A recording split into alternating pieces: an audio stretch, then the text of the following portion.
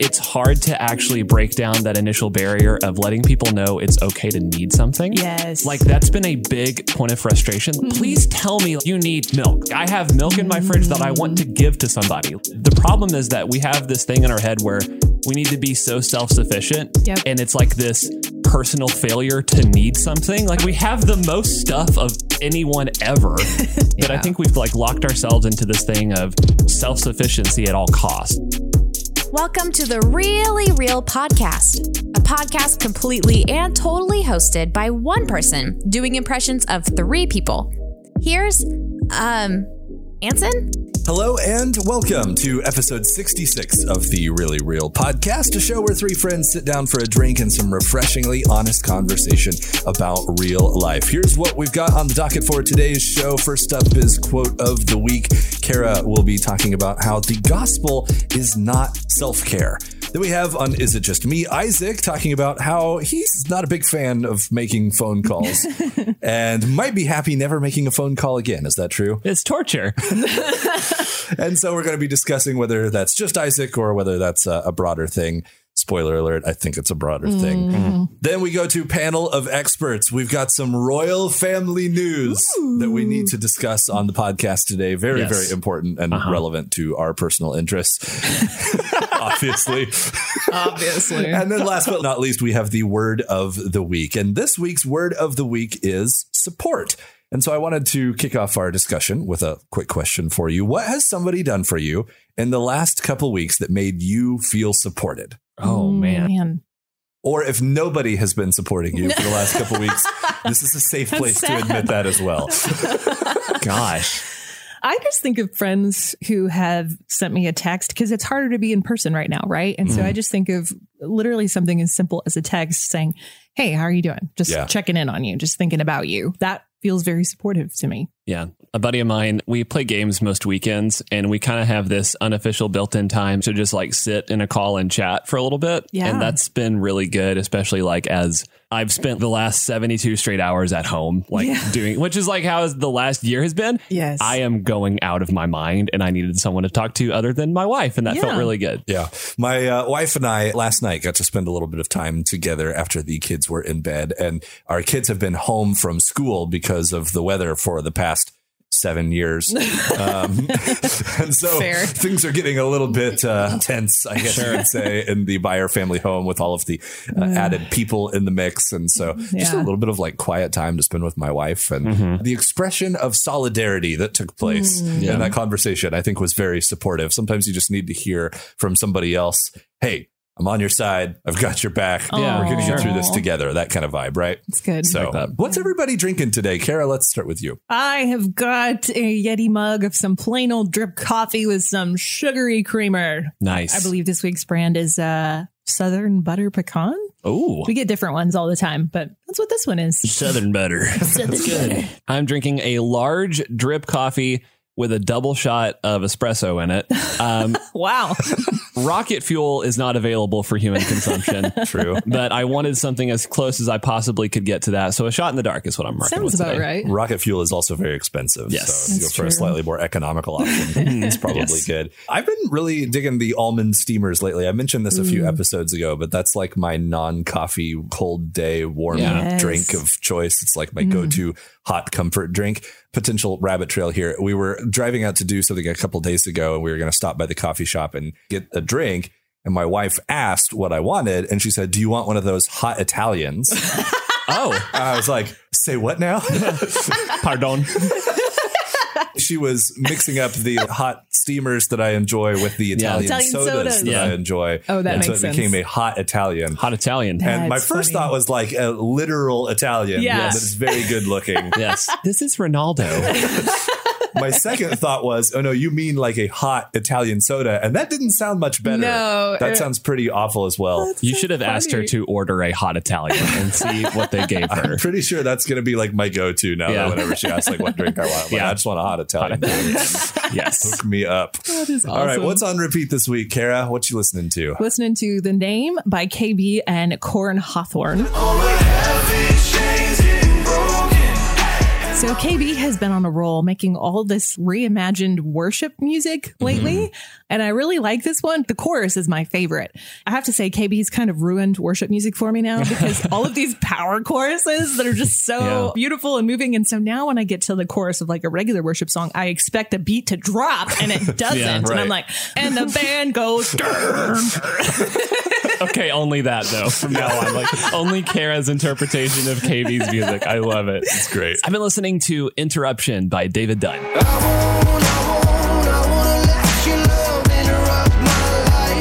This is one of those songs that has kind of a weird electronic-y, like computer-y kind of start to it. Yes. And initially I heard that and I was kind of like, I don't know. I really like David Dunn, both as a musician, as a person. He's a cool guy. Yeah. But I wasn't really sold on that. But the bridge of this song where it's, you are the interruption, you are the full destruction of my house of cards. I think it's just because the whole routine breakdown is so fresh to me right now. When I first heard that, I went from, this song is kind of good to like, this song is good. It's so good. And it just completely rocks. So I've been listening to that a lot lately. The lyrics to this song are one that definitely got my attention the first time I heard it because it kind of sounded more negative than positive, which is a little weird in Christian music circles. And I was kind of like, wait, what is he saying? Like, is he whining? Is he complaining? Is he right. Yeah. What's he and I think it took me a couple of listens to kind of get the vibe that he was going for. Yeah. This interruption. The song itself is kind of representative of that. It kind of interrupts, I think, the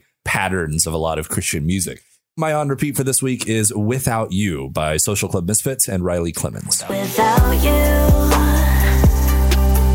I'm just a house of cards about to fall. So this is another one of those thoughtful, somber, pop hook, hip hop verse collaborations. And we've seen a number of these over the last several months and years. There's like Tadashi and Sarah Reeves, Tadashi and Crowder, Lecrae and Tori Kelly, now Social Club Misfits and Riley Clemens. And I'm a sucker for these. Yes. I love these. They're like super thoughtful and reflective. Yes. You've got the hip hop verse from the likes of Tadashi or Social Club. And then you've got the super infectious pop hook. Riley Clemens supplies that on the song. I get it's a little formulaic. There's kind of this pattern. It's a crossover episode. They're fun. But I love them. They're so great. They're some of my favorite songs. And I love the combination of these two genres colliding. That's really all I've got to say about it. It's just one of those things where like you hear the song, the hook sticks in your ear like the very first time that you listen to it. And then you're just going to be humming it nonstop every time you hear it from that point on. Yeah. Now it's time for a quick word from our sponsor. Did you know that research suggests that a 20-second hug can change your hormones, lower your blood pressure and heart rate, and improve your mood? I don't think I knew that scientifically. Yeah. But I can say hugs are very nice. Nice to get a good hug. Hugs are amazing and so many benefits. Unfortunately, hugging is not the most pandemic-friendly activity. But true. I've recently discovered Acme Animal Cuddles. After filling out their hug survey, you're matched up with a cuddly animal that fits your hug tolerance level. Say you're in desperate need of a bear hug. Oh, dear. Wow, we're just going right for it. Yes. You're a perfect match for the panda.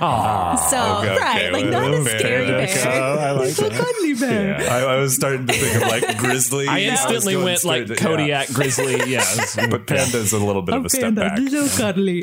For lower hug tolerant clients, they recommend a llama because you're a little more in control there. You can stick to a nice side hug if you prefer. I was approaching the neck. We're on the same page, like a neck hug there. Neck hugs are good. And then at the extreme hug level, you can try the octopus or python. Oh, God. Acme Animal Cuddles Company is not responsible for any injury that might occur for the extreme hug level. So whatever kind of hug you need, Acme Animal Cuddles has the perfect match for you. Find out more and take the hug survey today at acmeanimalcuddles.com. Words are, in my not so humble opinion, our most inexhaustible source of magic. The quote of the week. It's time once again to serve up a nugget of wisdom to snack on and maybe a few French fries too, because everybody loves French fries. My quote this week is about the gospel and self-care, both topics I've been reading a lot about lately. Self-care is a hugely trendy topic right now because of the pandemic and because we're all very, very aware. We're all super stressed out. But there's this funny thing that occurs, at least in my brain, and I think others, with self-care, that it almost becomes this extra heavy thing that you have to carry and figure out how to do right. There's extra guilt associated with it almost. And that totally defeats the purpose. I was reading an article this week. The title of it is "The Gospel is Not Self-Care," talking about overcoming burnout. And this is an article by Matt Matevelis. He said, basically, the gospel's not self-care. It is care, period. The gospel is healing, freedom, life, and hope. And we all have trouble perceiving our need for it, asking for it, and accepting it. But as creatures, we're incapable of caring for ourselves. Only when an outside word comes to us and acknowledges our weakness can we even begin the journey of restoration. Burnt out candles do not relight themselves. Wow. I know. I really love that because honestly, it does feel like a unique kind of pressure to figure out how to unburn out myself. Yeah. I think self-care is good. Taking care of your body is like important and essential.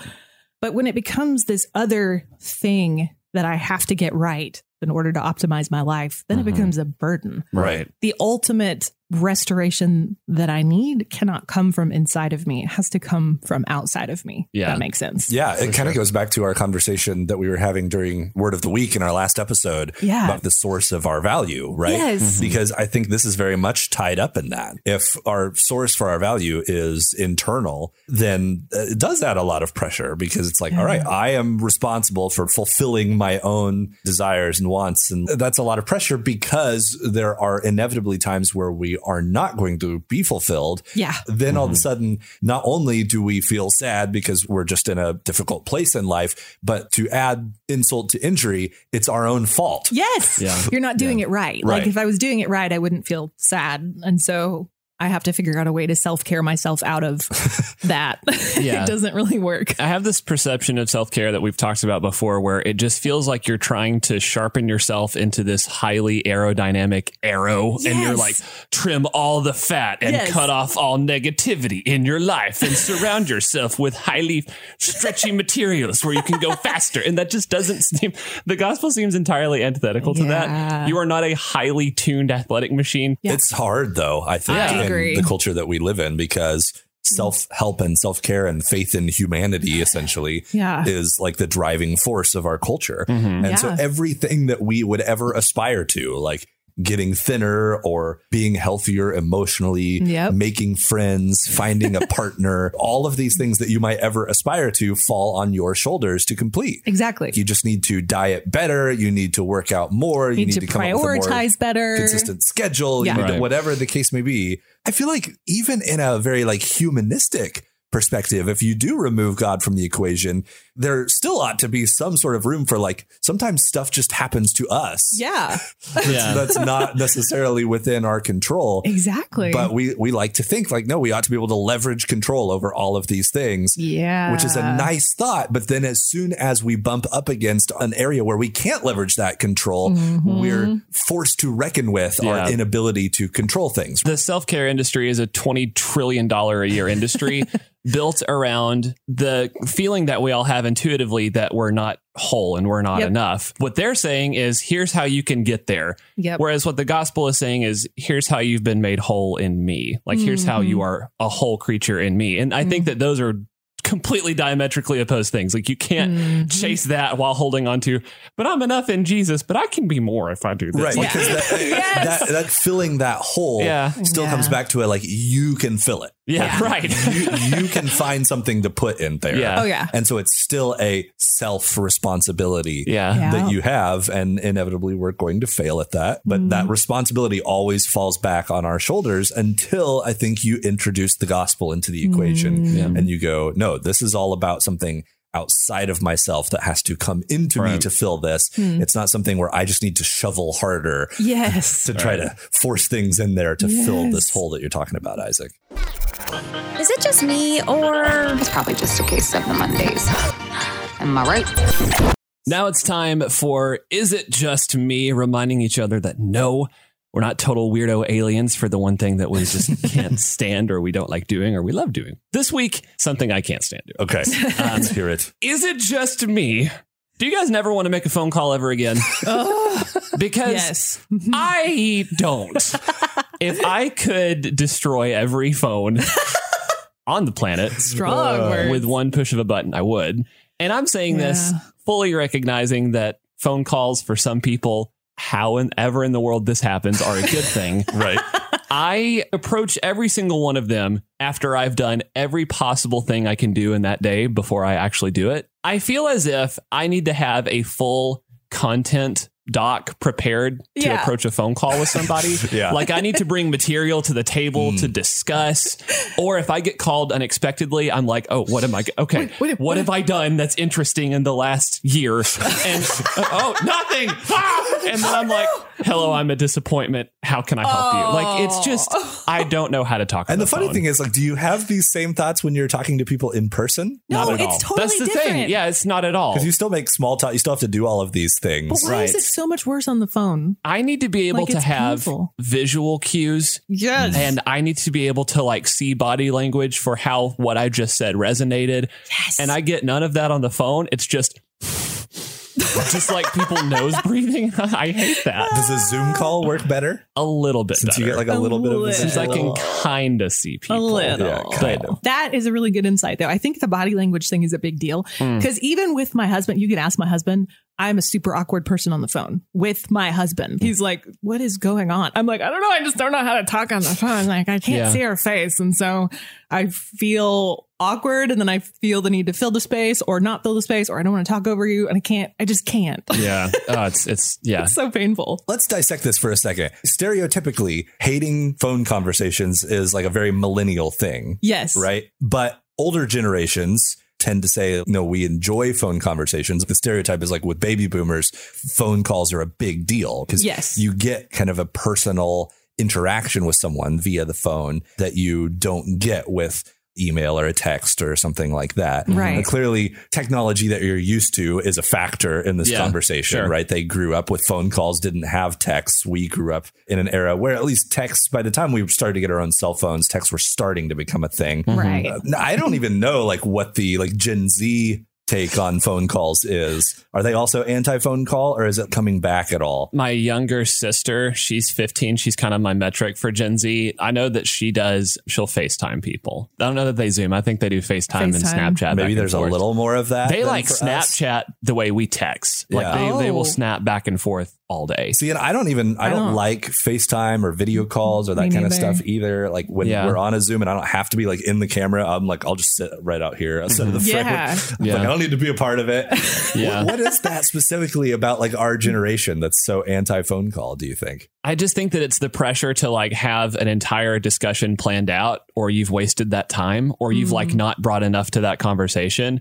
But I even at the same time stress out, I needed to call our HR people to get a document or something for our taxes. And I just dreaded that because I was like, I'm going to sound like an idiot because I don't know what I need. And it's just, I think it's just, if I have to talk digitally to somebody, I would rather do it through text. That way there's no pressure. I don't have to physically use my dumb boice to say these dumb words. I don't know. I hate it. I mean, I totally agree with you 1,000 bazillion%. I will put off making a phone call as long as humanly possible or try to pawn it off on my wife, which she really loves, or like whatever I can do to try to get out of it. Then here's my last like follow-up question. Sure. Are we wrong sometimes? Okay, yes, we all hate phone calls. Yeah. Maybe we shouldn't have to do them as much as society or other generations would like us to.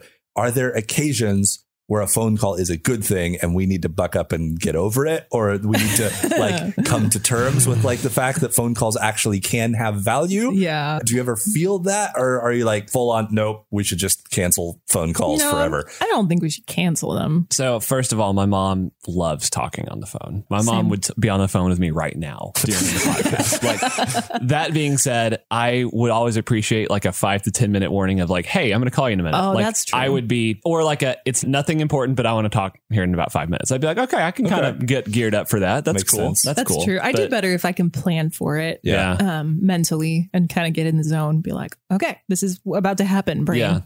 Yeah. Like, one thing that I struggled with phone calls, I remember back when my wife and I were dating, we were apart for the summer and we were engaged. We've spent lots of time on the phone with each other, right? So you're on the phone almost every night. The disconnect that my wife and I had is she very much treated the phone calls like we're going to be on the phone together, but I'm also going to be doing other things. And you're just kind of going to be like along for the ride and part of like my evening and what's happening. Yeah. And mine was very much like, if we're on the phone, there's a purpose. We're like, the metaphor is like we just sat down at a table together. Yes. And we're having a one-on-one conversation. Very different approaches. And doing other things is rude, right? Yeah. Because you're taking away from our conversation. Her mindset was totally different than that. Yeah. It was like, no, I'm just bringing you along for the ride for my evening. Like we're hanging out in a room together, but not necessarily doing the same things. Yeah. That was a major like phone disconnect for us. I struggled a lot with that. I was like, look, if we're going to be on the phone, then talk to me. Bree does that too. But the other problem was, though, is like if we're going to be on the phone every night for 2 hours a night, you run out of stuff to talk about. Yes, like, you do. Cannot sustain that. I still spend a lot of time talking to my wife, and you should. But after, a decade or so, there are certain things that you already know about each other. Yeah. Like, you're not going to have these like 5-hour marathon conversations just about like getting to know each other. Right.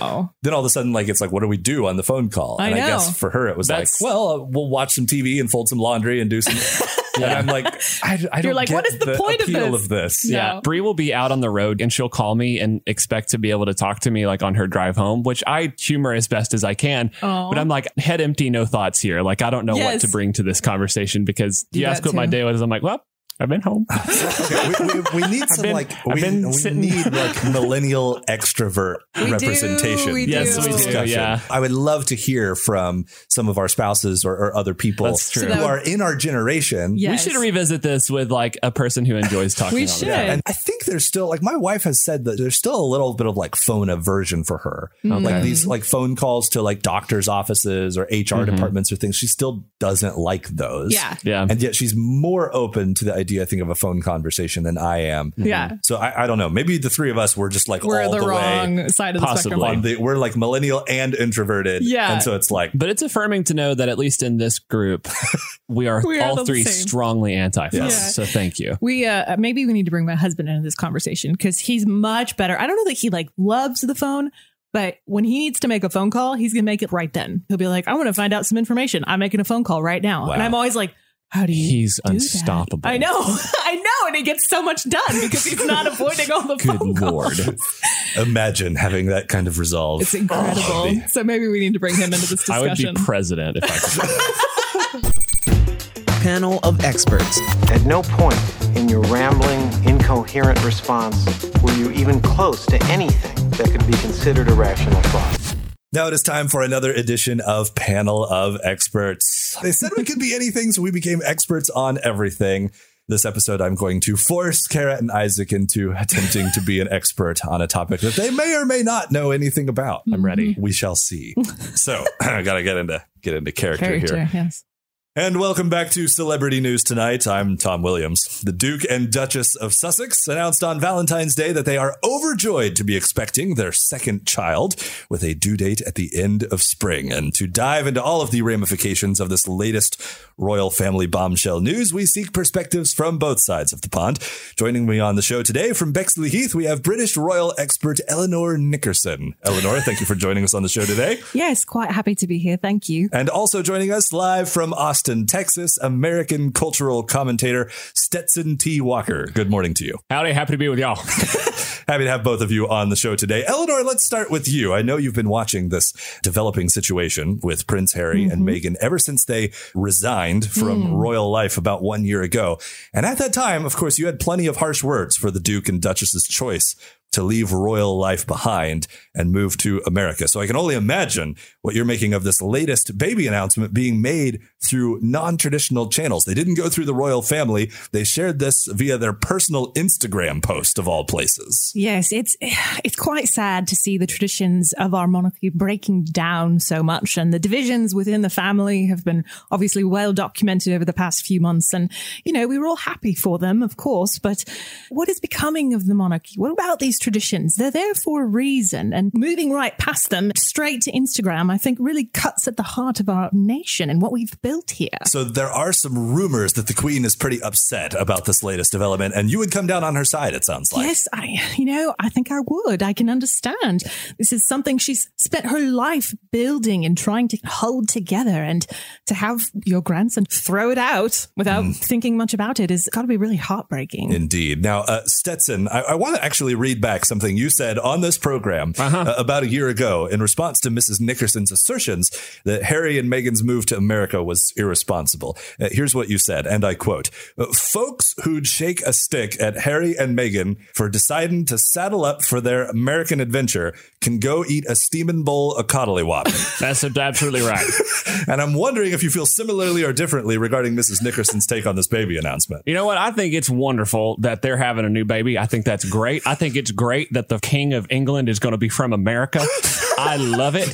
They are living in California now, yes. That's fantastic. I think that's, I get excited when a new baby's born. Just yesterday, Brad and Jessica Ferguson had their second kid. Going to be a football star. Excited to see what's going to come from this one. Now, Eleanor, I also want to read back a quote from you. This one being from about 6 months ago. You stated that dull-minded colonists would do best to keep their dirty noses out of royal business.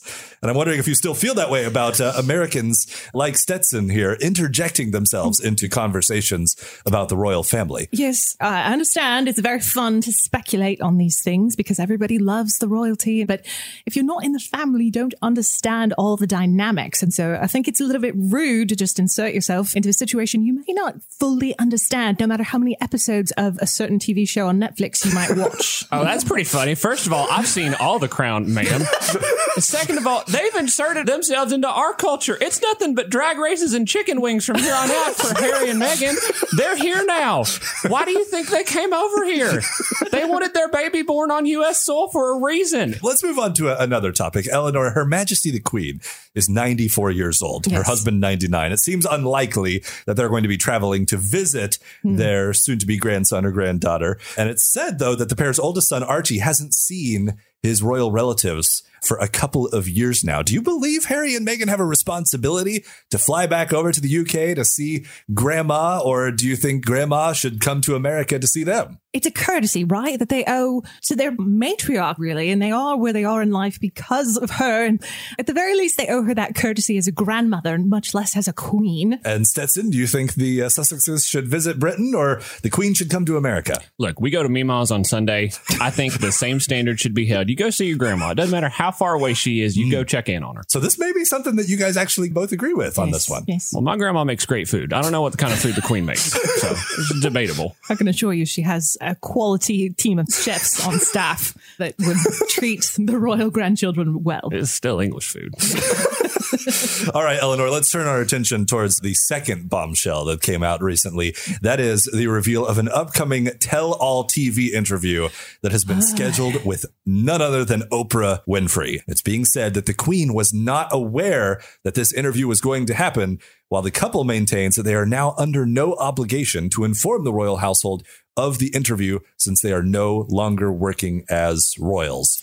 What do you think is going to come out of this interview with Oprah? I just think, again, it's just really disappointing to see how Harry and Meghan have departed from their heritage and their history. And yes, taking advantage of the sensationalism around the royal family that's happening right now. One kind of wonders if they're really using this to their own advantage a little bit to gain some fame and popularity at the Queen's expense. And Stetson, Oprah says the first half of the interview will be with Meghan only before Harry joins in. And she's been told no questions are off limits. What do you think Meghan and Oprah are going to discuss first? Man, I just know that I can't wait. Listen, embracing trashy American television is one of the best things I think they could do. Yeah. Frankly, I'm only upset that they haven't decided to go on Maury. I really hope that they discuss what Meghan's life was like when she was on that show Billions. I loved that show, or I think it was something like that. It was just a good show. They wore a lot of fancy suits in it, too. So. Yes. What do you think about that idea, Miss Nickerson, that Meghan and Harry should maybe even try out Maury, for example? It's just an example of them taking advantage of all of this sensationalism, not thinking about the consequences of the royal family and how it might affect them back in England. Which I would argue is the most American way you could possibly be. They're just becoming more and more naturalized. And maybe you both agree on this topic then, that they are becoming more and more American. It's just whether or not you embrace it or whether it's a breaking from tradition, perhaps. Yes, whether or not that's a good thing. I'm just saying, my blue heeler could outrun a corgi any day of the week. Stetson, Ms. Nickerson, thank you again for joining us on the program today. We'll chat with both of you next time. My pleasure. Without much further ado, I give you The word of the week. And now it's time for this episode's Word of the Week. The Word of the Week is like a perspective potluck, but with words and ideas instead of baked spaghetti. Ooh. I'm a big fan of pasta in general. Baked spaghetti absolutely slams. Okay. It's so good. I Big don't fan. know if I've had baked spaghetti. Really? I mean, it's basically just spaghetti, but when you go to a potluck, you need to make it in mass quantities, right? Throw it all in like a baking sheet and chuck it all in the oven. It's like a spaghetti casserole. I've had like you put all the mozzarella spaghetti. cheese over the top of it. Yeah, I gotcha. There is often chicken in it as well because chicken is like, you know, the most economical meat, right? So it's just, you take whatever you can get and you throw it in there. Okay, anyway, this week's Word of the Week, we should probably just start like a church potluck podcast. Ooh, we rate the foods, the different dishes. Yes. Maybe we'll have to take that's an episode of that the future. segment to the next level someday. There you go. The Word of the Week for this week is support.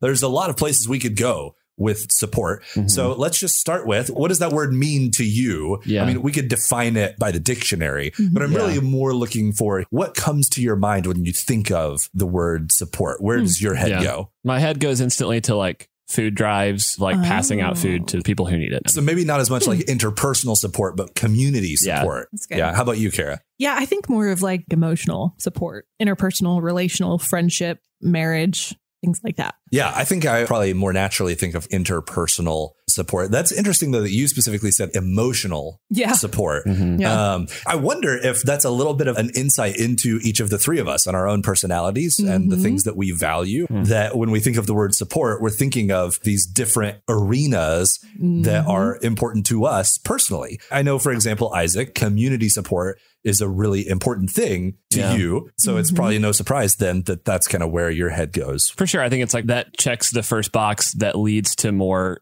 opportunities for things like emotional and interpersonal support. Like it's hard to deliver that aspect when people are starving. Yeah. Well, maybe let's sit there for a moment then and talk a little bit about community support as maybe a lead into interpersonal support eventually.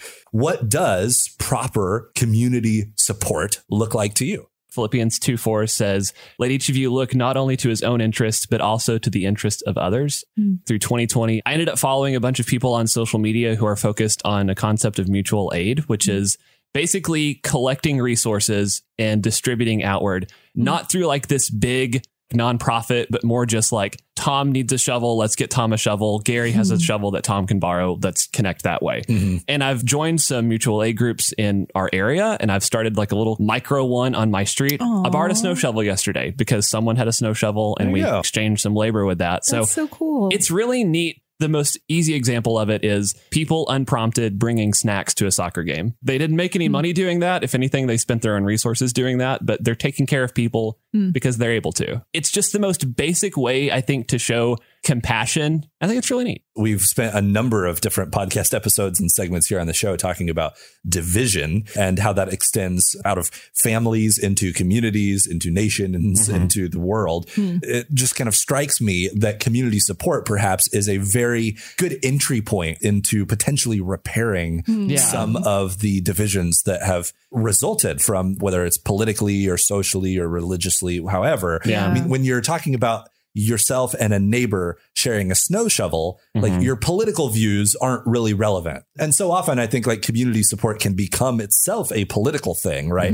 Should the government be doing it? Should churches be doing it? Should nonprofits be doing it? How much tax dollars should be going to, like, we could have all these like policy discussions around community support, but on a more personal level, lending your neighbor some flour or a snow shovel, that kind of support has got to go a long way towards bridging some of the divides that we've been talking about being so prevalent in our culture over the last few years. And I think you touched on something like the big discussion, well, who could do it the most effectively? And I think that where we've maybe slipped as a culture is we've been so wrapped up in the most efficient way to deliver the most amount of resources to as many people as possible. And I think that we've offset a little bit of our own personal responsibility to take care of one another, assuming that, well, like the local food bank will take care of them. It's fine. Like, well, no, you have an opportunity to check in on your neighbors and make sure that they don't need to go out in the snow right now. And we've been able to sort of do that through my little micro group. And it's been so encouraging.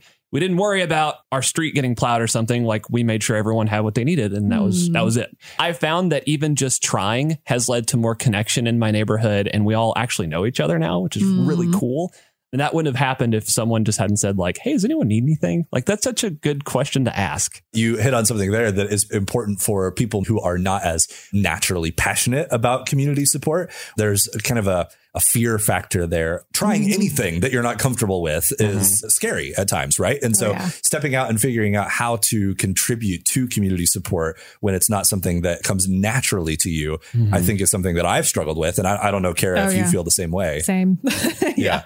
I don't want to bother people, right? Which seems silly. Like if you're asking somebody if they need something, you're probably not bothering them. But in my head, it's like, I don't know them and how are they going to respond? And I'm not as good at initiating it, but I kind of really appreciate Isaac's initiation, because when you initiate, then other people like me can be like, oh, okay, I can be a part of that. It's not so scary. It's funny that you said you don't want to be a bother to, because that's something that I've found. And I know that other people that are in the mutual aid focus have seen. It's hard to actually break down that initial barrier of letting people know it's okay to need something. Yes. Like that's been a big point of frustration. Like, no, please tell me if you need milk. I have milk in my fridge that I want to give to somebody. I am waiting on someone to say like, hey, I need milk or eggs, because I can give that right now. The problem is that we have this thing in our head where we need to be so self-sufficient. And it's like this personal failure to need something. Like we have the most stuff of anyone ever. And it's okay if we distribute that to people who don't have it. But I think we've like locked ourselves into this thing of self-sufficiency at all costs. Yes, I agree for sure. And it goes back to that self-help thing that we were talking about. Like that applies to beyond just, community support to even interpersonal support or emotional support. We have this idea that we need to be self-sufficient, that we can self-help and that we don't need to rely on others. And you're right. I think that does play itself out in this reality where when people ask the question, how can I help? We don't know how to answer that question. Like, I don't know if you guys have been asked that question yourselves. Like, hey, how can I help you? I don't know that I've ever successfully answered that question. Because either one of two things is happening. Either there is a need that I am aware of that I could answer the question with, and I'm too afraid to admit it or say it or burden someone else with it. And so I decide, you know what? I'm not going to say what I actually need. Right. Or, and I would actually say this one is true, maybe even more often. I literally don't know the answer to the question. If someone says, how can I support you? And I'm like, I don't know. Right. Like, I don't know what I need. Sometimes the answer is obvious. A lot of times it's a little bit less obvious. One of the things that I feel like has been some of the best advice that I've heard people say when you want to support somebody else, skip the question, skip the how can I support you question. Not that it's a bad question. It's a well-intentioned question, but we just, again, as a culture, don't really know how to answer it. Right. And so instead of asking someone, how can I help you? Take a shot. Take a stab in the dark, a shot in the dark, a stab in the, I don't know, I'm mixing metaphors. A stab in the shot. Make an attempt to figure out what they might need and then just go for it and see how it works out. You might not hone in on the thing that they need most, but I really think if we put just a little bit of effort into putting ourselves into someone else's shoes, we can figure out something that would be helpful to them. For sure. And for whatever reason, sometimes being asked that question, how can I help? Almost adds to the burden that people feel for being self-sufficient, as opposed to just saying, hey, I got you this. Right. Not even giving them a choice in the matter. Like you don't get to decide whether you want to be helped or not. I just went ahead and helped you. Does that make sense? Oh, yeah, totally. Even if it isn't the thing that they need the most, the very act of someone else anticipating and seeing and just acting on their behalf takes some of the burden off of their shoulders. Like I didn't have to tell someone or ask someone that, so I don't feel like a failure. It's just someone being kind to me and noticing, hey, they're having a hard time. I should do something for them. Ordering them a pizza or whatever. You kind of just skip the question part and go straight to the delivering of help part.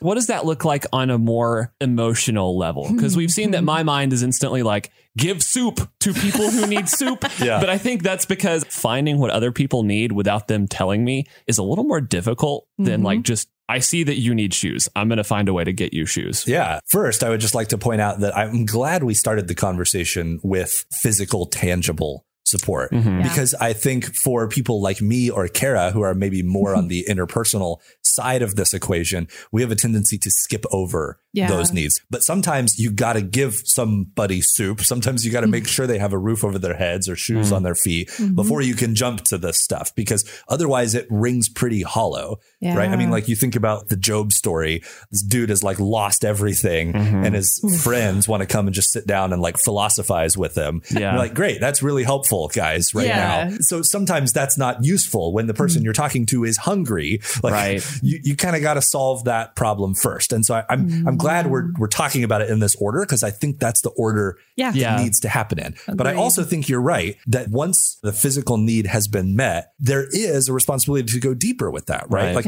you could theoretically lend your snow shovel to your neighbor every time that it snows and never actually get to know your neighbor. Right. There is a next step required there for a deepening of that support beyond just meeting the physical need. And that's where interpersonal support comes in. Yeah, I think so. It's interesting that question that you asked, what do you need? In college, I had an RD who used to ask me, how can I support you, at the end of every single time we met together?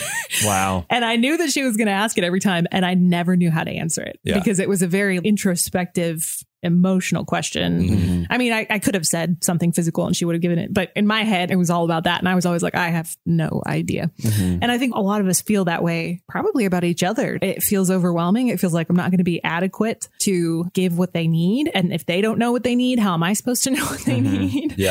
But I think that a lot of times it's simpler than we think it is. I feel supported when someone just asks me questions about how I'm doing or a certain thing I'm going through or whatever. If they're curious and allow me to talk, that feels supportive. Yeah, that's a really good point. I do think you're right. I think sometimes we try to answer that question too deeply of like, what do you need to feel supported? Well, I need books, or I need you to preach things to me so that I remember how to live life good, or like I don't know what do I need? I don't know. A friend? Yeah. Someone to talk to, someone to like process life with. Yeah. You can say like, well, I need to talk to you. I'm going to have a hard day on Tuesday. Check in with me on Tuesday. Yes. That's like, you don't have to give this big profound answer to that. And I think we get locked up in that because we don't have anything initially. So we're like, well, this has to be a big cosmic question then.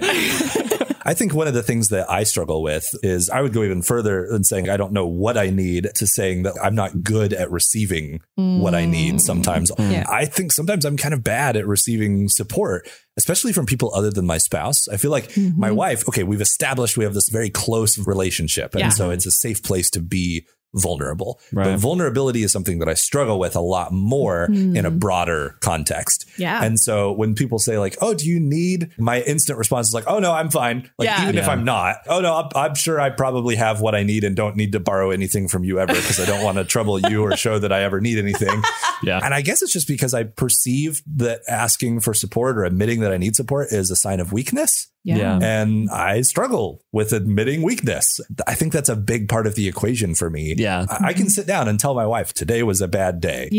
Which is basically a veiled form of, hey, I need help. Right. As you're giving them an invitation to support you. But I had a conversation, a very brief one, with somebody the other day. I asked him like, hey, how's your day going? And he's like, not good. Like, and I was like, oh, and it kind of like got my attention because that was not the normal answer to that question. So I was like, what's going on? And he told me about it. And it wasn't that people were dying, or it was just kind of, he had a hard day. And here's some things that happened at work that were kind of hard today. And it was a little frustrating. And so I listened and asked a few questions and said, oh man, I'm sorry. I hope that gets better. Like, he's like, thanks. I appreciate that. We had a support conversation there. And it started with his willingness to be vulnerable. His willingness to honestly answer the question and say, it's not going great. And I didn't specifically ask, like, how do you need supported? And he didn't specifically ask, can you support me? But it happened because he expressed vulnerability. And I, being a person who has feelings like most people, expressed solidarity with him with the stuff that he's going through. And so I think vulnerability is a really important starting point if we want support to be exchanged. It is. If we aren't vulnerable, then we're not going to have opportunities to exchange support with one another. I have learned this the hard way because I, like you, Ansen, have trouble asking for it. I feel like I'm better at noticing when others need it and giving it. but I'm really bad at asking for it specifically just because of what we're talking about. I feel like I shouldn't need it. I feel like I should be self-sufficient. And so then I feel ashamed when I need it and have to ask for it. Yeah. But over the last, 6 or 7 years or so, through some therapy and through some really good friendships, I went through a few seasons. A breakup was one of them where I was having pretty severe anxiety. I was trying to ask for support in like a really veiled way for my friends. And I actually got called out on it. And it was a good thing. They were like, listen, when you're having a panic attack, you cannot text me and say, hey, you want to hang out? Because I don't know what is going on with you. I'm like, well, I'm kind of busy. She just wants to like watch a movie or something. I've got this going on. But if you tell me like, hey, I'm not okay right now, I'm having a panic attack, I will drop what I'm doing and come help you. You have to use your words and tell me what you need. Yeah, give people an opportunity to be empathetic. Right. They can't do that if they don't have the information. Yeah, and I am super good at withholding the information. It's really, really hard for me, but I've learned if I push past that discomfort a little bit and just say the words, send the text, even if it's embarrassing, even if I'm just having a bad day. My brain is kind of foggy. I'm having anxiety today. Will you pray for me? Just reaching out in itself releases some of that burden and pushing through the humility that it takes to do that. I'm definitely in the camp of it's easier to try at least to give emotional support than to receive it. Yeah. I've thought critically enough about this. It's definitely from a place of a fear of vulnerability and intimacy with people. Ooh, that's because if I'm in the position of give, I don't have to flip the camera around to me and be like, okay, what does Isaac need? Yeah. Right. Because that's where things get hairy and I don't really have control of where we go. Because I can be my own PR guy and frame like, no, he's doing good. He's doing great. We're doing fine. How are you? And kind of like redirect. Yes. But when that gets flipped around, if I have to critically assess myself with someone else sitting there, like the how is your day question, living the dream, or I'm kind of tired. The I'm kind of tired could contain multitudes, but you don't ever explore that. Sometimes we kind of code vulnerability. We pretend that there's vulnerability. Like we kind of say, oh, well, I'm a little tired today. I have a headache today. Things don't always go perfectly. But that's still a far cry from what we're actually feeling or what we're actually walking through. I'm really struggling and I need your help. Yeah. And I just think, look, if you're having trouble actually coming out and saying, I need help, because I get that's a really, really hard thing to say. And I really struggle saying it. At least just be honest. You don't have to ask for help. Just state your condition. And do so honestly. This is where I'm at. If you can't say, hey, I could really use your help right now, just state this is where I'm at. And then you will probably be surprised how quickly other people will volunteer their help. Even when you didn't explicitly ask for it. And I've thought about that and thinking about how I'm really just shooting myself in my own foot. And I think we all are.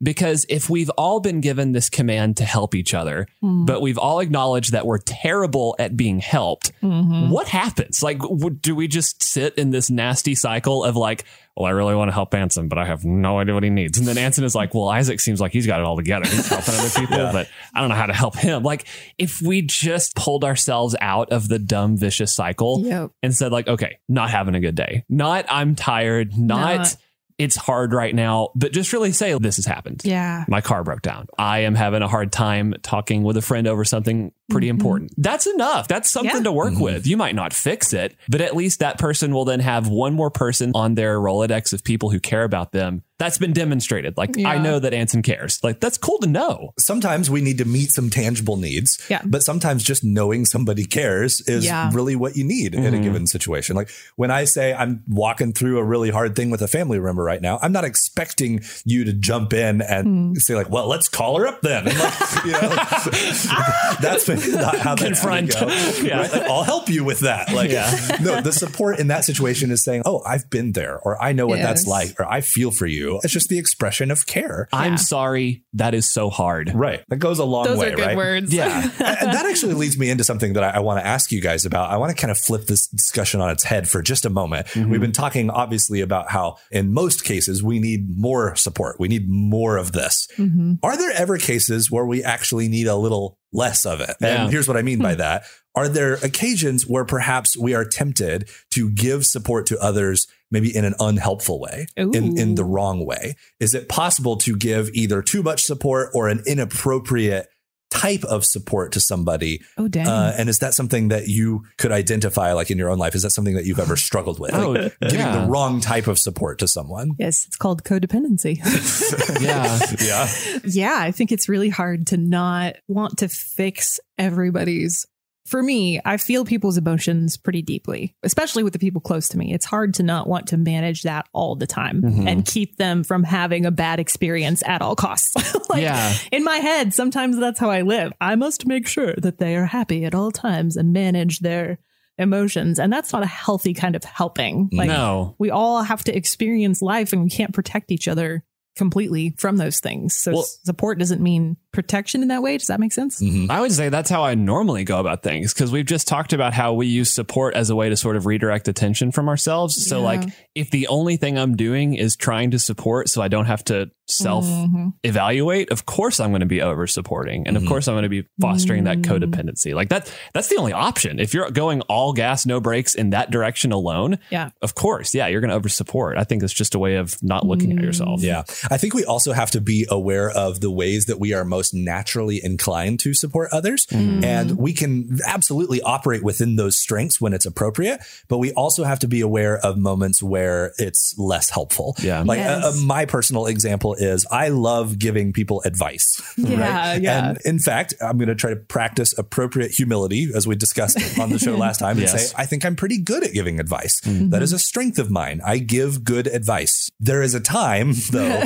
where giving even good advice to people is unhelpful. It's actually unsupportive. I think back again to like the story of Job. Job did not need advice. That was not the thing that he needed when he lost his home and his entire family and was sitting in sackcloth and ashes on the ground in the trash. Like he didn't need advice in that moment. And yet I probably would have been Job's friend coming up and saying like, well, have you thought about doing this differently? Or like, like that's my thing. I'm fortunate, for example, to be married to someone who really likes getting advice, and that works out well for us, but she doesn't always need my advice.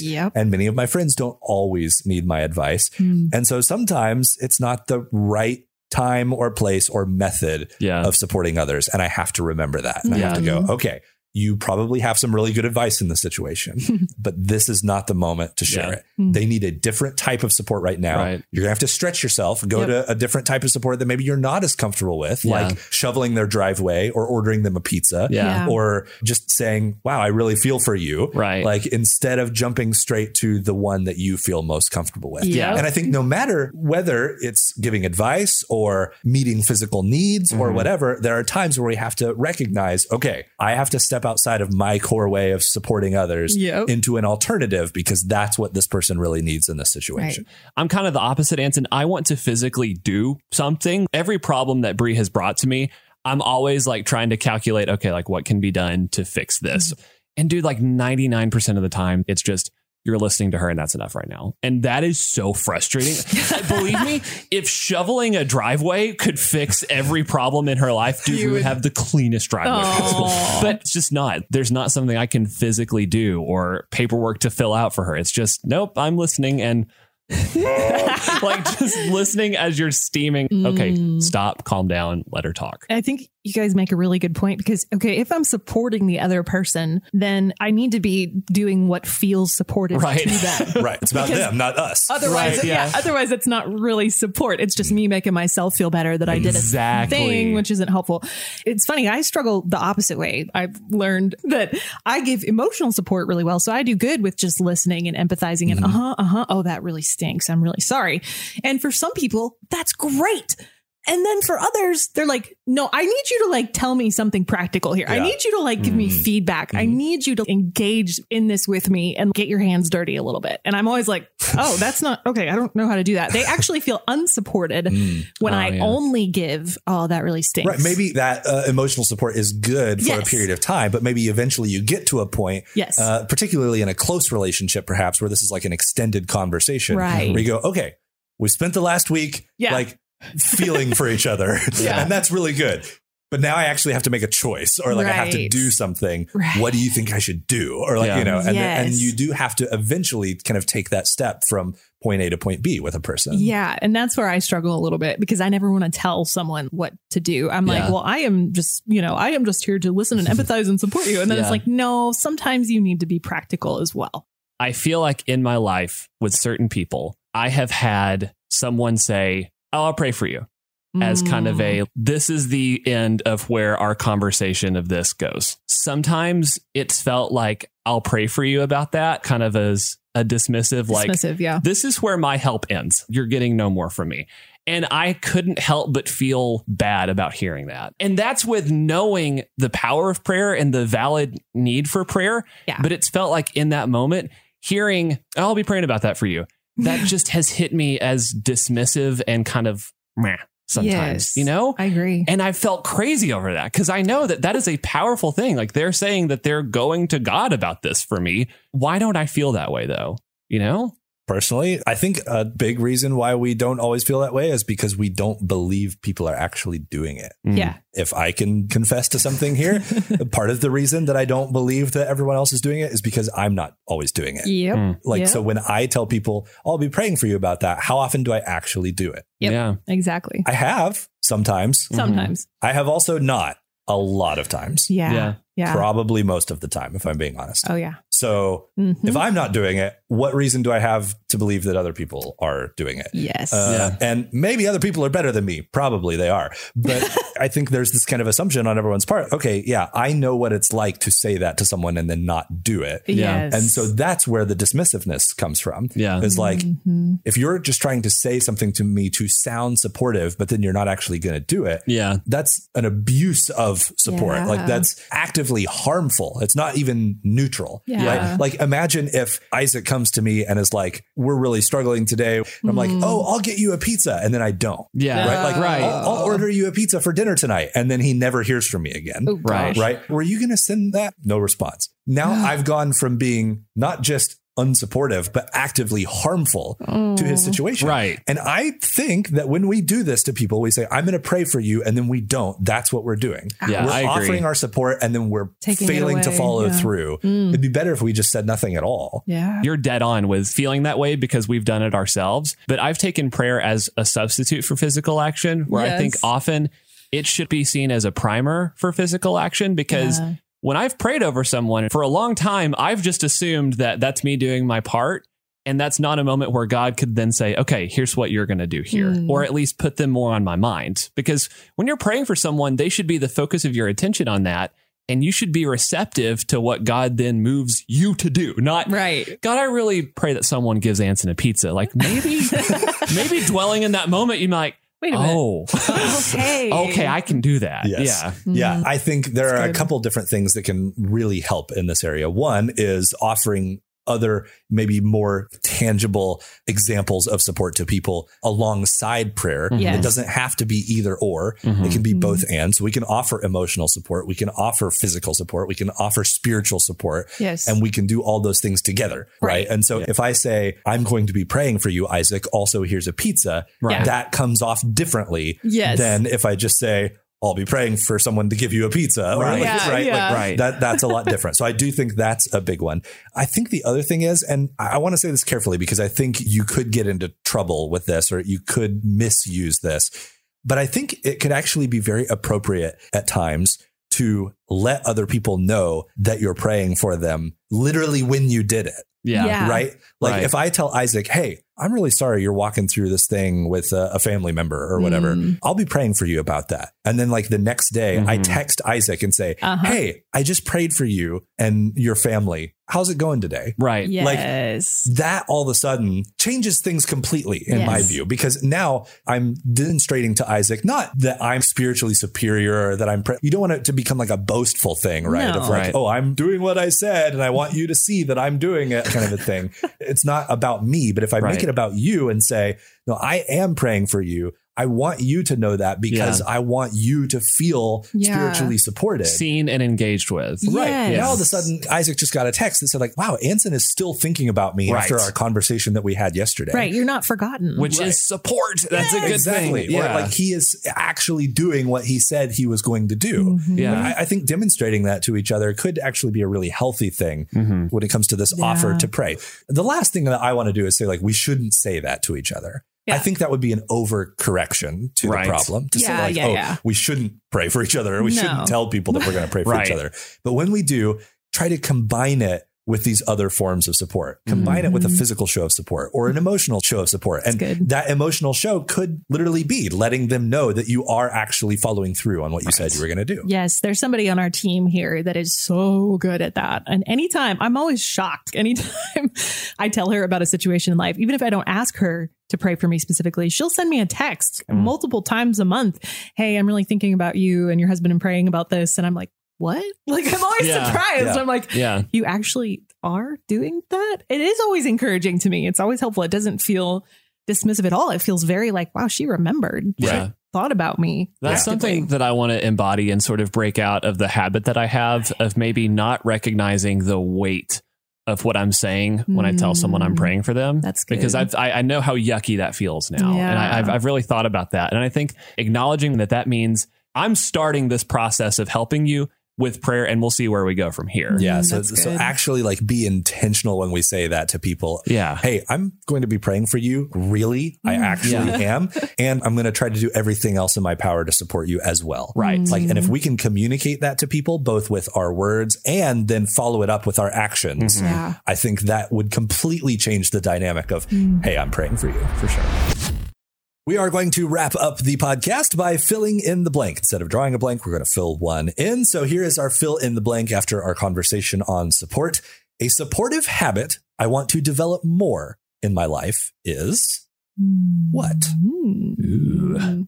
I'll start. How about that? Yeah. Yes. I want to develop the skill of physically supporting people like Isaac was talking about. I think that's my weak spot. Definitely an area of growth in my life. It's a good one. I'm going to do prayer as a starting point in relationships because I think that it's something that I've done. That's why I can recognize it when it's been done to me, but I'm going to actually take that further. And this is similar to both of yours. It kind of combines them, but I want to develop better follow through.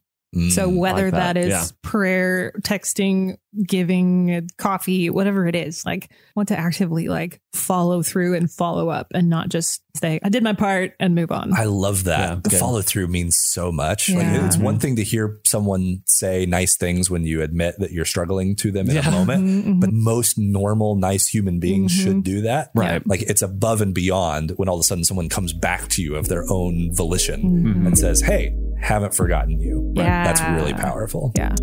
All right, let's go get some baked spaghetti. Yes. Yay. Thanks for listening to the Really Real podcast. Get more content or air your grievances in the Real FM Insider Facebook group at real.fm/insiders. Now, go finish folding your laundry. And if you're done with that, could you help me with mine? Tune in next time to hear Ansen, Kara, and Isaac say, Are we hot or cold? I'm medium well.